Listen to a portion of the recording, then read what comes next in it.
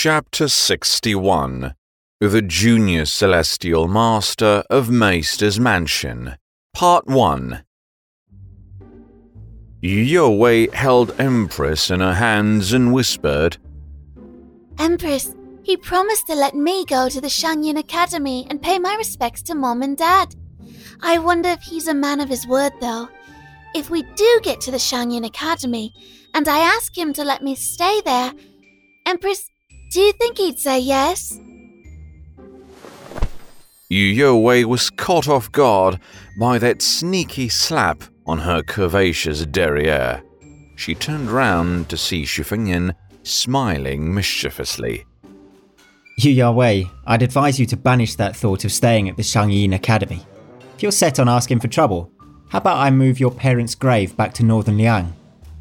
Youwei's face turned pale, her tone aggrieved. You knew I'd stay by your side if you'd just say some kind words. Why do you have to be so hurtful? Shangyin gazed at Youwei's seductively glamorous oval-shaped face and protested his innocence. How could I know what's on your mind?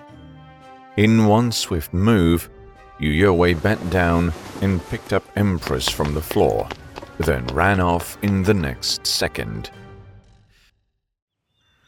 Dawn was breaking, with only a few pilgrims coming up Mount Longhu. A girl with ram's horn braids and a little monk naturally stood out from the surroundings. The little monk grumbled. Dongxi, didn't we agree to simply go out and enjoy Lantern Festival? Why are we running away from home again? The girl feigned ignorance.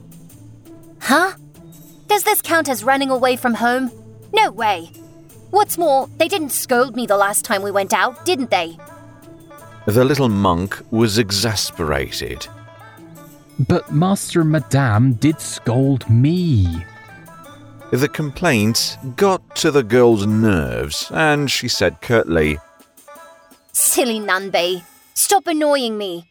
Look, I've even allowed you to call me by my name these days. If you keep on nagging, I won't take you out to play. Sure enough, the little monk went quiet after the girl's stern warning, and he followed the girl into Mount Longhu's Maesters Mansion. Finally reaching the doorstep of Maesters Mansion, the girl clucked, Hey, silly Nanbei, look at the inscription on the main frieze there. What's it say? The little monk replied, Celestial guests in heaven, high councils in Mount Longhu. That's the driving thought behind Mount Longhu's Maesters Mansion. The girl pouted, not quite appeased. The little monk raised a gentle reminder. Dongxi, now that we've seen the Maesters Mansion, can we leave now? The girl made a furious face and exclaimed, Dad told me that the Taoists of Maesters Mansion are the worst in the world. I'm going in.